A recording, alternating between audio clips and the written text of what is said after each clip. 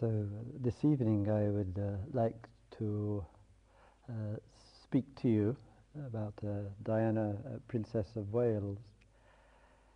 And in the flow of this talk with you, I would like to draw from the memorable Panorama television, BBC television interview with her in November of '95.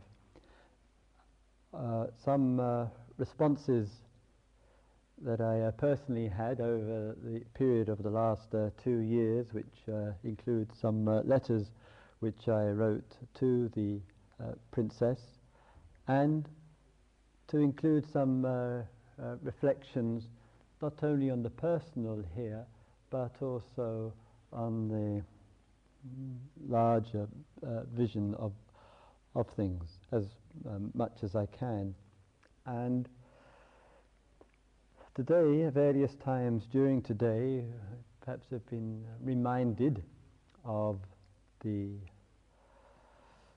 life and times of Princess Diana, and particularly it being the funeral today, and at this time, about 10 o'clock in the evening, the many millions who lined the streets, who watched the funeral procession, who laid the flowers, will have made their journey home with their hearts and their thoughts of what here and for others as well has been a significant day.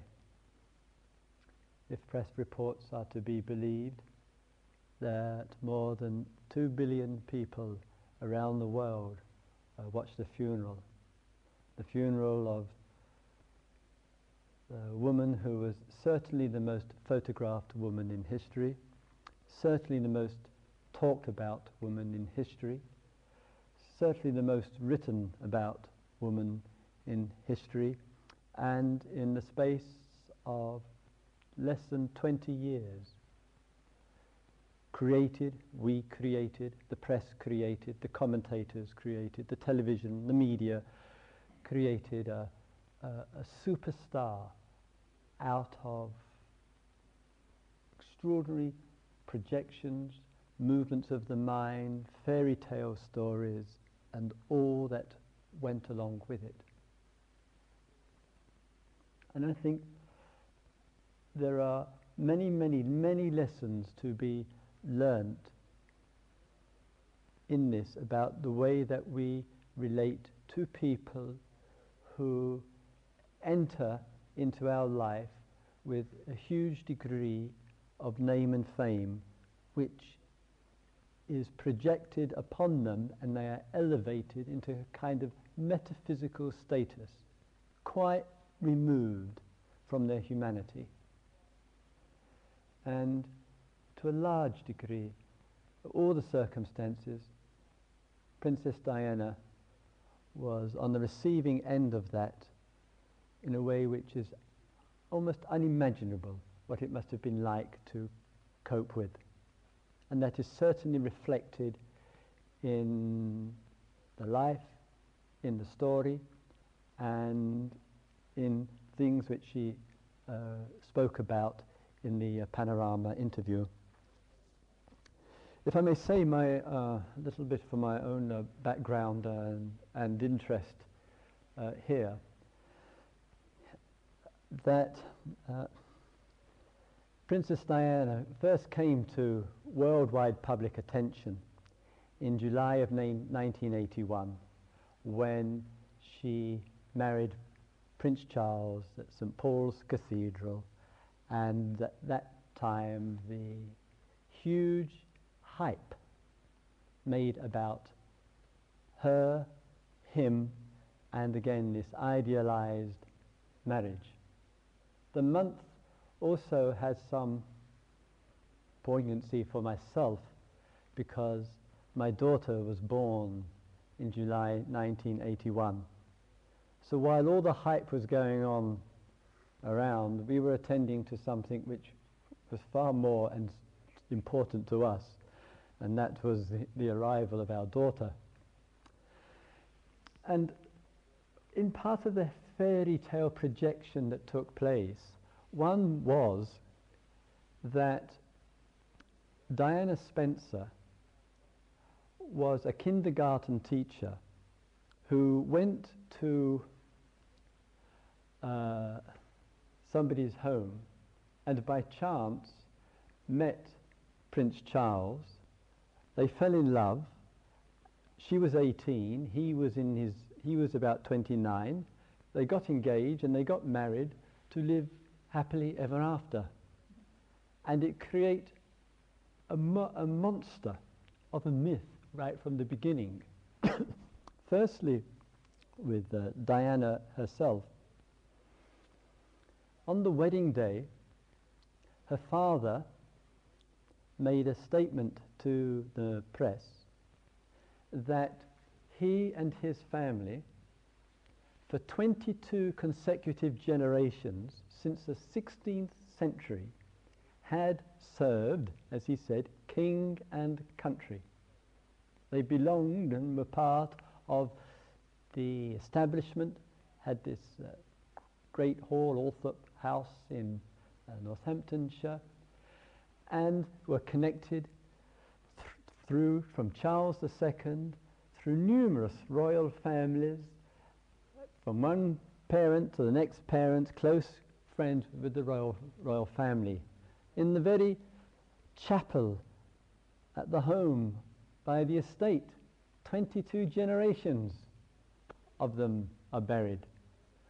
The Spencers were connected to the Roosevelts.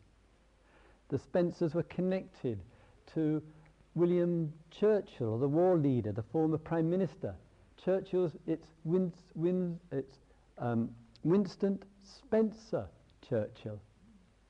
So this was a family that moved in these circles of privilege. It wasn't a kindergarten teacher, but many of the pictures showed in 1980 to 81 as a kindergarten teacher, her living in a flat with her three friends in somewhere in London, with a very small metro car, working as a nanny for £3 or £5 an hour.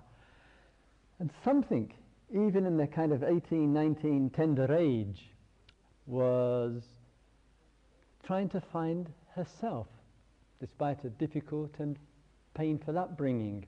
And her friend said that beside her bed in her flat, in her apartment, she had a photograph of Prince Charles, who she had met first time at 16, and her friends were joking with her, "Oh, you've got a crush on Charlie." She said, no. But events rolled by, and two of the thoughts that stick in my mind from 1981 of the wedding, and one which, in the midst of all of this, whether it was, now one might say it had some accuracy, but the thought that arose in my mind when I watched the wedding was pretty well accurately what I thought was, this is doomed to disaster. It's doomed. It's too out there. It's too big a projection. It's too much the fairy tale, wonderful romance. It's just too damn good to be true.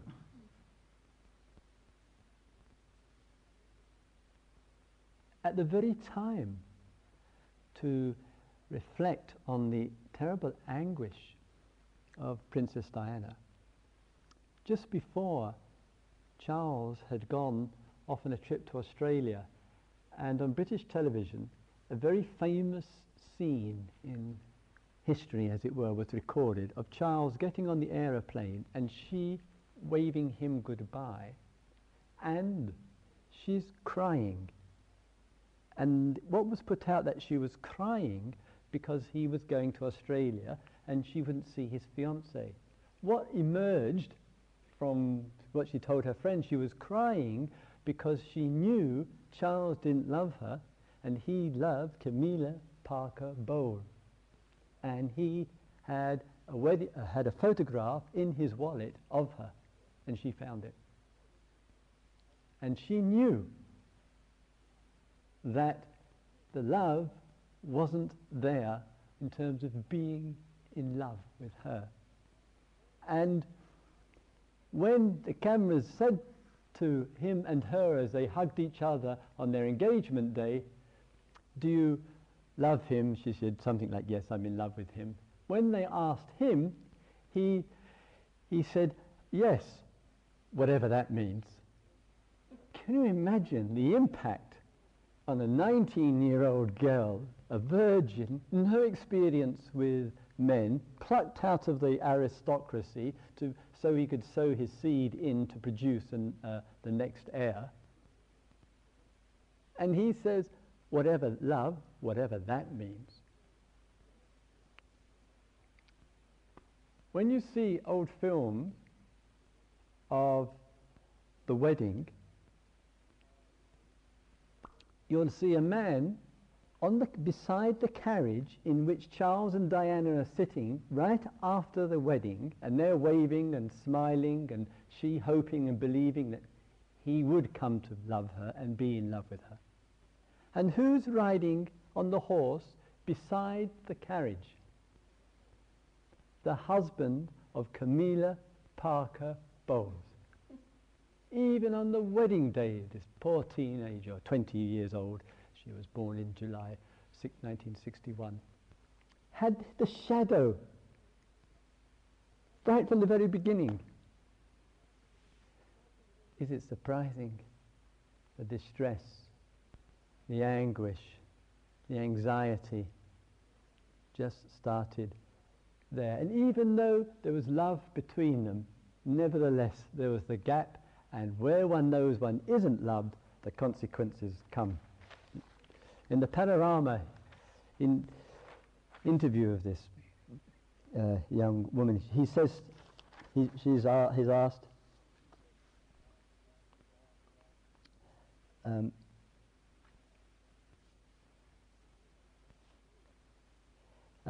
year later, the first child, William, was born. She says, "Maybe I was the first person ever to be in this position who ever had a depression or was openly tearful, and obviously that was daunting, because if you've never seen it before, how do you support it? What effect did the depression have on your marriage? Well, it gave everybody a wonderful new label. Diana's unstable and Diana's mentally unbalanced. And unfortunately, that seems to have stuck on and off over the years. It's said in press reports that things became so difficult that you actually tried to injure yourself. When no one listens to you, or you feel that no one's listening to you, all sorts of things start to happen. For instance, you have so much pain inside yourself that you try and hurt yourself on the outside because you want help, but it's the wrong help you're asking for. People see it as crying wolf or attention seeking, and they think because you're in the media all the time, you've got enough attention, inverted commas. But I was actually crying out because I wanted to get better in order to go forward and continue my duty and my role as wife, mother, Princess of Wales. So I did inflict upon myself. I didn't like myself. I was ashamed because I couldn't cope with the pressures." Remember, she's 21 years old. "What did you actually do?" "Well, I just hurt my arms and my legs, and I work in environments now where I see women doing similar things, and I'm able to understand completely where they're coming from." What was your husband's reaction to this when you began to injure yourself in this way? "Well, I didn't actually always do it in front of him, but obviously anyone who loves someone would be very concerned about it." Did he understand what was behind the physical act of hurting yourself, do you think? No, but then not many people would have taken the time to see that. And she then goes on in terms of speaking about the bulimia. "Yes, I had bulimia for a number of years, and that's like a secret disease. You inflict it upon yourself because your self-esteem is at a low ebb. and you don't think you're worthy or valuable. You fill your stomach up 4 or 5 times a day. Some do it more, and it gives you a feeling of comfort. It's like having a pair of arms around you, but it's temporary. Then you're disgusted at the bloatedness of your stomach, and then you bring it all up again. And it's a repetitive pattern which is very destructive to yourself.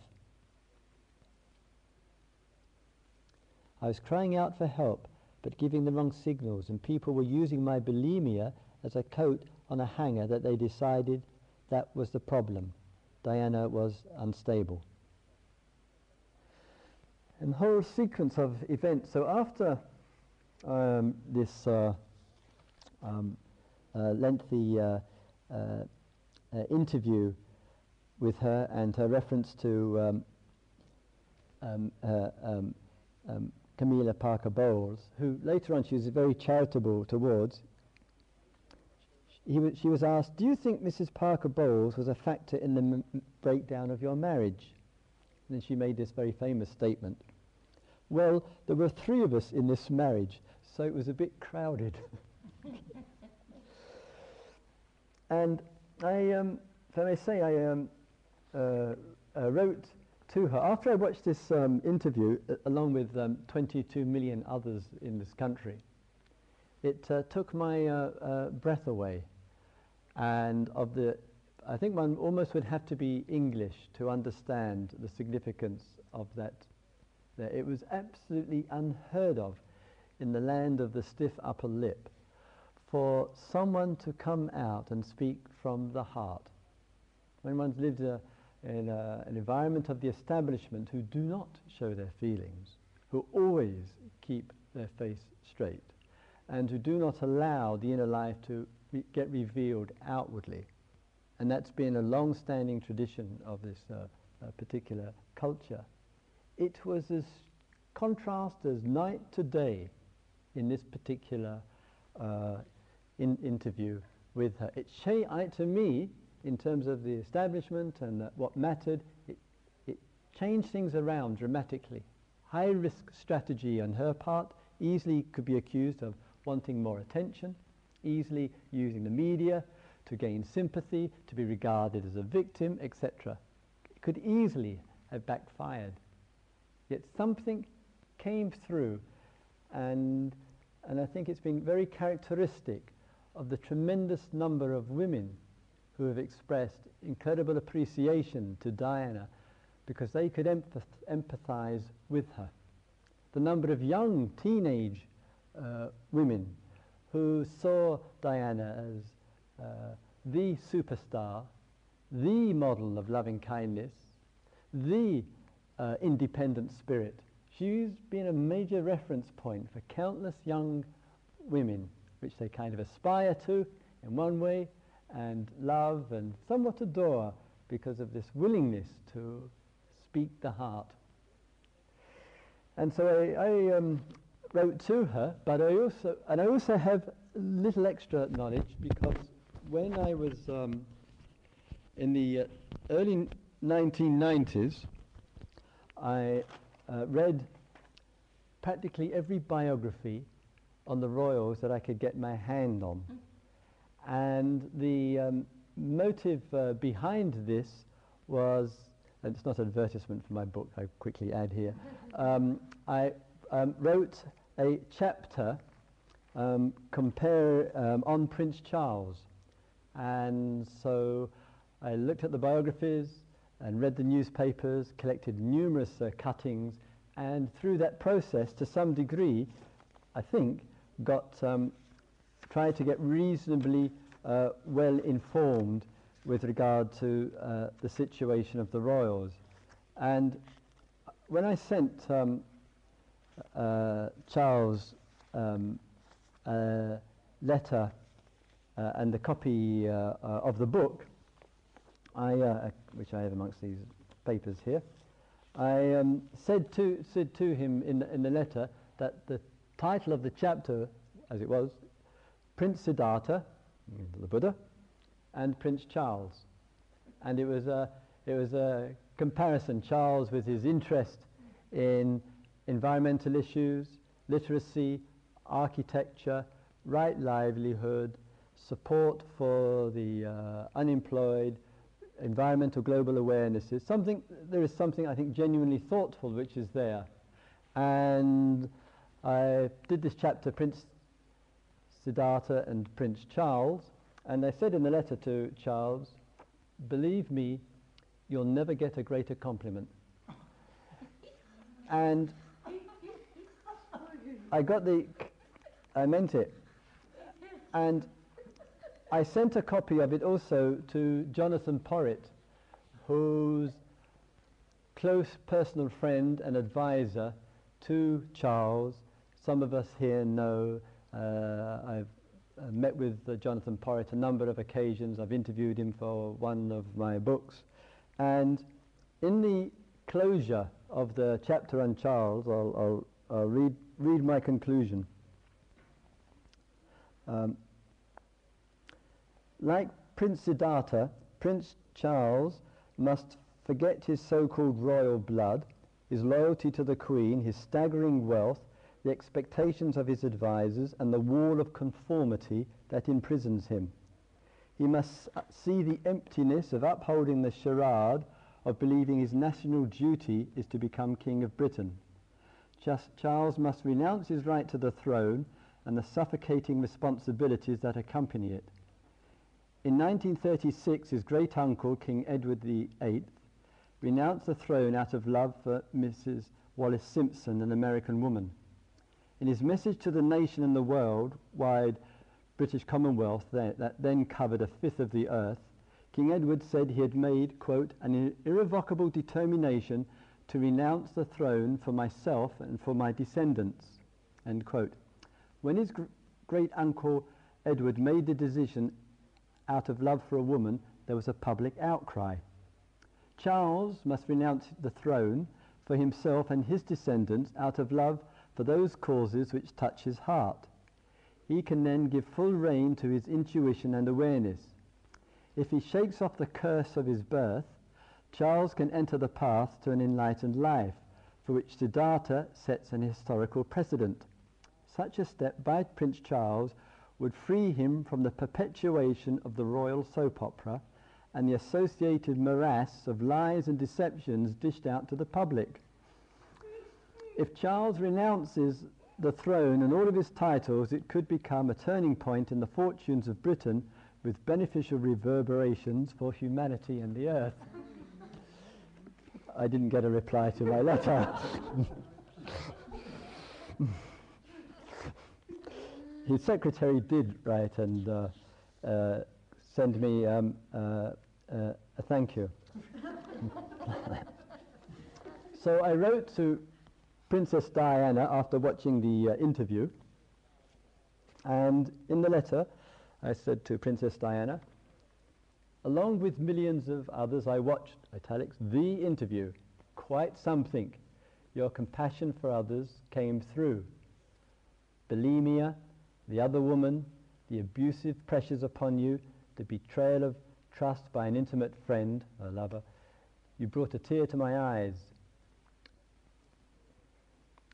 After watching the program and listening to the endless analysis late Monday night and the following day, I thought I would write to respond to perhaps the most significant statement I heard from you. And she said, the biggest disease this world suffers from is the disease of people feeling unloved. I know that I can give love for a minute, for half an hour, for a day, for a month, and I want to do that.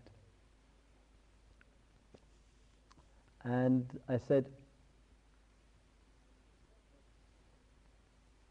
your presence, in my reply, probably begins with the ritual of the royal handshake, but the heart of the matter rests in the brief exchange with those in need, if not in crisis, and your time with those who serve people in need. But it would be all too easy for verbal pleasantries to dominate. Your capacity for heartfelt and insightful communication expresses the quintessence of a meaningful role. On many occasions, you have a matter of minutes or less to register deeply your perceptions with others.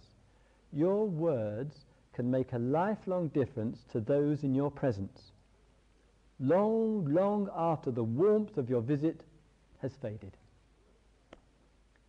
With your heart already in the right place, it requires sensing the general and the detail of what you pick up from others and your immediate response to it. Every word counts, so that it can touch a deep place inside a human being. It is the wisdom of the heart that matters. And I went on. And the following day, the defenders of the faith were out in force. Nicholas Soames, close friend of Prince Charles, describing her as being paranoid. Jonathan Porritt dropped the word.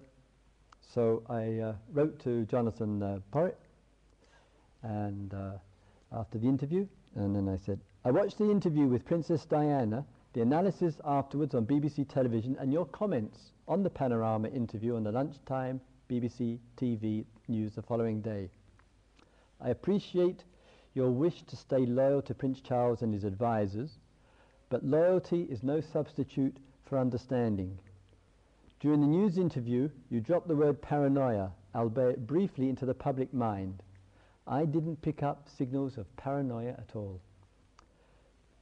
Princess Diana felt misunderstood and judged. Some people in the royal household have shown neither respect nor understanding of her immensely difficult situation.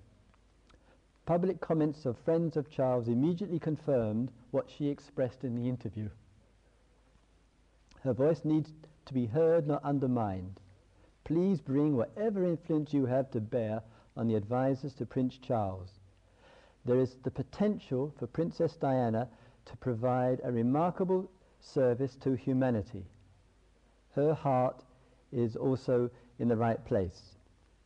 I've also written a letter to Nicholas Soames, whose comments and hostile attitude on BBC television were simply unacceptable, quote-unquote, advanced stages of paranoia, etc., etc. If he is a gentleman, he will certainly write her a public note of apology. But he didn't, because he wouldn't, because he's so thick. And so during the time after this interview, as you can probably sense, there was a mild conversion of Christopher to the life and times of Diana, and all the word which seems to surface around a lot with regard to her, apart from the heartfulness and her dedication towards people with AIDS and the touching and holding of them. It was revolutionary when she was doing that. The mine fields and the campaign this year with regard to the anti-personnel mines, her work towards the upliftment of handicapped children and people with cancer, etc., alongside this complexity of personality, all the influence taking place of the pressures, the tensions there. She says in here, and it doesn't bear, hardly bears thinking about what it must be like for her. She says, how do you feel about the way the press behaves towards you now? I still to this day find the interest daunting and phenomenal, because I actually don't like being the centre of attention. When I have my public duties, I understand that when I get out of the car, I'm being photographed. But actually it's now, when I go out of my door, my front door, I'm being photographed. I never know where a lens is going to be. A normal day would be followed by 4 cars. A normal day would come back to my car and find 6 freelance photographers jumping around me. Some would say, well, if you had a policeman, it would make it easier. It doesn't at all. They decided that I'm still a product after 15 to 16 years that sells well. And they all shout at me, telling me that, oh, come on, Di, look up.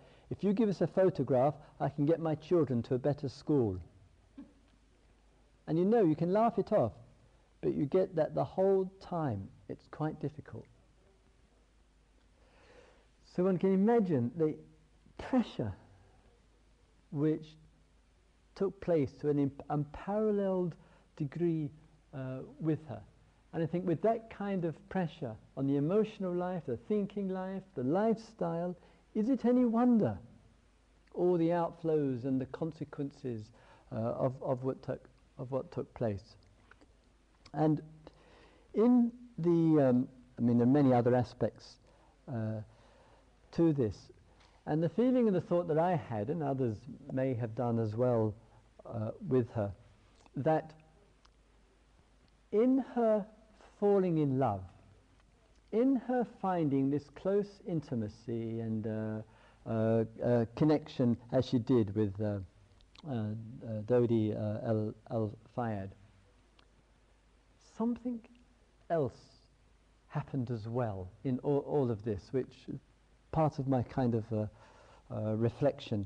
And what I mean by that is that she went through these very difficult years, massive attention, but where she would have loved it most with her husband, it simply wasn't happening in the way that she would have liked. She said many times we would have made a great team, which they would have done if they had been in love. And baking the steps, and in as you can see, when I received the last letter, this is from Viscountess Camden. You may not be able to see here. Here's from St. James's Palace, the earlier letters. And this one, because they dropped her royal title, HRH, Her Royal Highness, which all the consequences of that. And there she's got the crown at the top of her headed notepaper with a big capital D under it. I thought, I bet that irritated them. And it was all further kind of demonstrations of her independence and wishing to find her own and not being afraid to upset, I may be wrong in this of course, upset the establishment.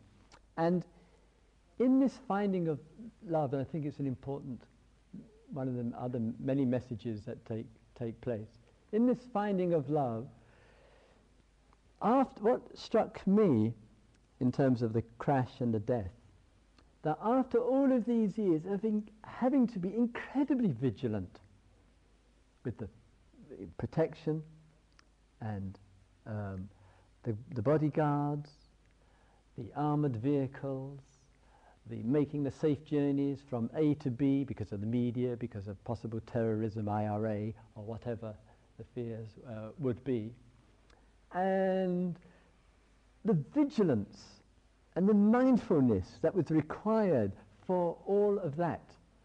And then, as it so easily happens in life, in this case, the falling in love or the finding of a partner, all the reports are of feeling so much more happy in herself, and then handing over, in a way, the responsibility or the intuitiveness or the instinct or whatever to her partner, to, as it were, others who were not directly connected with her, and therefore at the Ritz Hotel, the chauffeur, the bodyguards of that family, the owners, the Fayads are there, and just one, whatever, misperception, one lowering of the guard, one handing over the responsibility or whatever. There must have been signals, I'm sure, signals inside of her that something was uneasy with the driver or with the speed of the car. Must have been some signals. And trusting, allowing. And in the very movement of it, of course, it's the tragedy of a situation of somebody's life, and not unusual, forming and finally coming together. One actually had the feeling that Diana had a focus this year. The Panorama interview, the visit to Angola, the visit to Bosnia, the focus of that, the personal life was coming together, completely, of course, devoted in conviction with the children, all coming together The journey is being made. She's finally, it's Iraq getting together, and then none of us perhaps recognizing in that the highest vulnerability as well. And she's dead. And the life has gone out. In earlier this year, I watched in February the Angola, the documentary which she made to publicize the visit to Angola. And as I mentioned to you earlier in the talk, I'd just like to read this, and I just may add just a little bit more. On September the 18th, I fly to Washington, D.C., US, with regard to the Cambodian situation. I'm a member of the International Board of the Buddhist Peace Fellowship. I'm going in that capacity. And Tan Mahar Goshananda, he is a fellow member of the same Peace Board. He's a patriarch of Cambodia. He's a dear friend of mine, very dear friend of mine, who we spent nearly 4 years in the same monastery together. We know each other very well. He's been nominated for the Nobel Peace Prize 5 times, and he says the only reason they're nominating me is because I'm doing walking meditation in my own country. Means he walks across Cambodia every May to bring the world's attention to the plight of Cambodia and to the situation. And so I wrote to Princess Diana, and I said, and as I mentioned in the talk earlier this evening, I witnessed men, women and children carried into the hospital, this is in Nakhon Si Thammarat in Thailand, within minutes or an hour or so of losing their limbs from anti-personnel mines. Some of the anti-personnel mines were homemade, gunpowder and nails packed in a cocoa tin and buried on tracks intended for the military. The abbot sent me to the hospital to offer kindness and to test my steadiness in witnessing acute suffering. Such recollections do not fade. In the same monastery lived Mahar Goshananda, now thrice nominated for the Nobel Peace Prize. Venerable Goshananda lost all 17 of his close relatives during the Holocaust in Cambodia between 1975 to 79. He's now the Patriarch of Cambodia. Every May he leads across his country a Dharma Yatra. In the Buddhist tradition, Dharma means spiritual teachings concerned with liberation. Yatra means walk or pilgrimage. He told me, I tell the soldiers to kill the hate inside of themselves. I tell the children to tell their fathers to kill the hate inside of themselves. I tell the parents of the soldiers to tell their sons to kill the hate inside of themselves. Venerable Goshananda is remarkably cheerful, naturally eccentric, and working daily to establish peace and harmony for his people. Cambodia is covered in 4 million landmines. There are 30,000 amputees in Cambodia. In one province alone, 1,832 people, including 356 children, have died from landmines between January 1995 to January 1997. Your visit to Angola energizes the movement worldwide in its campaign against anti-personnel mines and the arms trade in general. As you know, there are some very brave people who care for the welfare and safety of rural families. They are prepared to go step by step, brackets the title of Venerable Goshananda's book, to clear areas of landmines. Others do incredible work treating victims. Like yourself, others give support, love and campaign. And so it went on. And the reason for this visit to Washington, just 4 days, is because in recent weeks, the conflict in Cambodia has started up yet again, and all the difficulties of potential for civil war. So the intention is that from the meetings in Washington, hopefully to increase, once again, public awareness so that the UN and international authorities, etc., actually do something. So Venerable Mahagoshananda, and it is hoped Jimmy Carter and others and myself, that we're intention is to create a documentary, to have a roundtable peace meeting, and in a very small but hopefully important way continue the same kind of work that Princess Diana has been trying to continue and sustain, and that is public awareness, to put immense pressure on every government to agree to ending this, the obscenity of these landmines. All of this I speak of in context of how voices for change make a difference. All of it spoken in that kind of context. And I think just in conclusion, one or two of the other lessons here is that in the environment and culture that we live in, not only in the US and its mania around Hollywood stars and so forth, but as a worldwide phenomena, we need to look very, very carefully at this tendency towards creation of mega heroes, mega stars.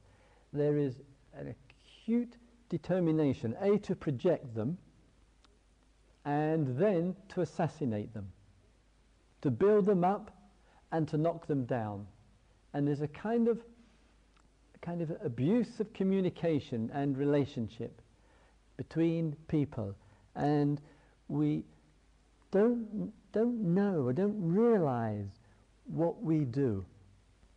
And when I was in New York in April, I met a friend of mine who's a television and film actress, and she worked in Sweden for many years, and she was explaining to me the contrast where in Sweden she's an actress, as somebody else has their particular profession, and very little hype going along with it. That was her work, that was her career.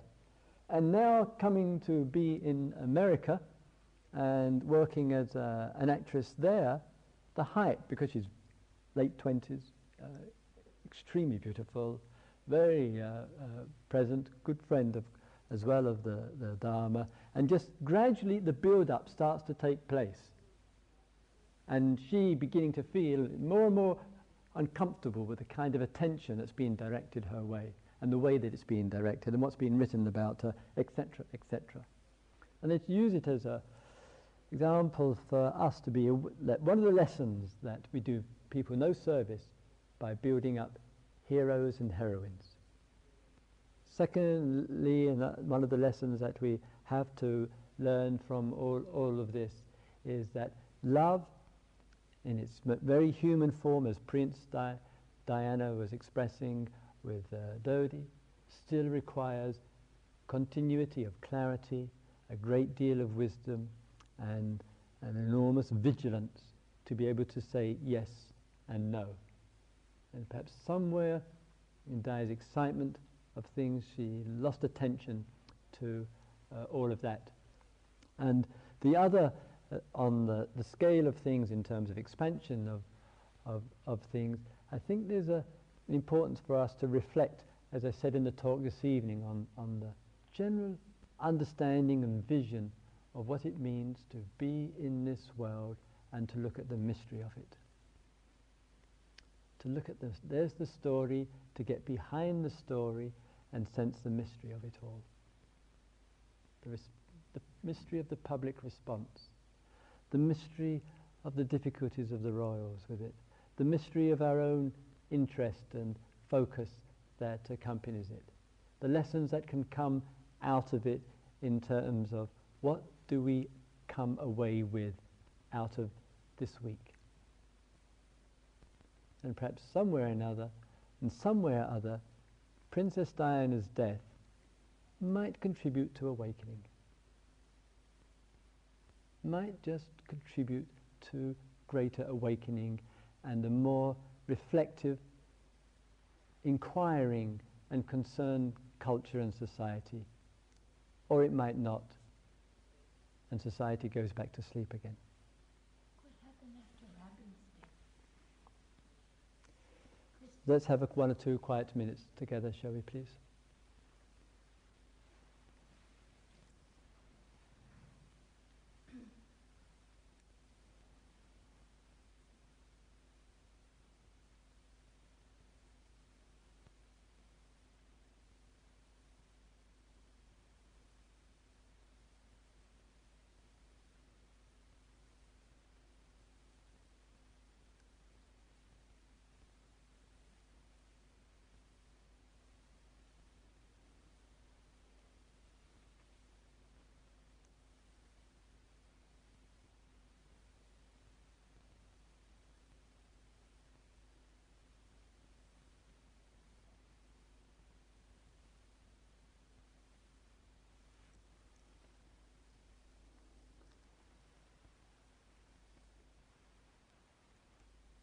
May all beings live in peace. May all beings live in harmony. May all beings live in peace and harmony.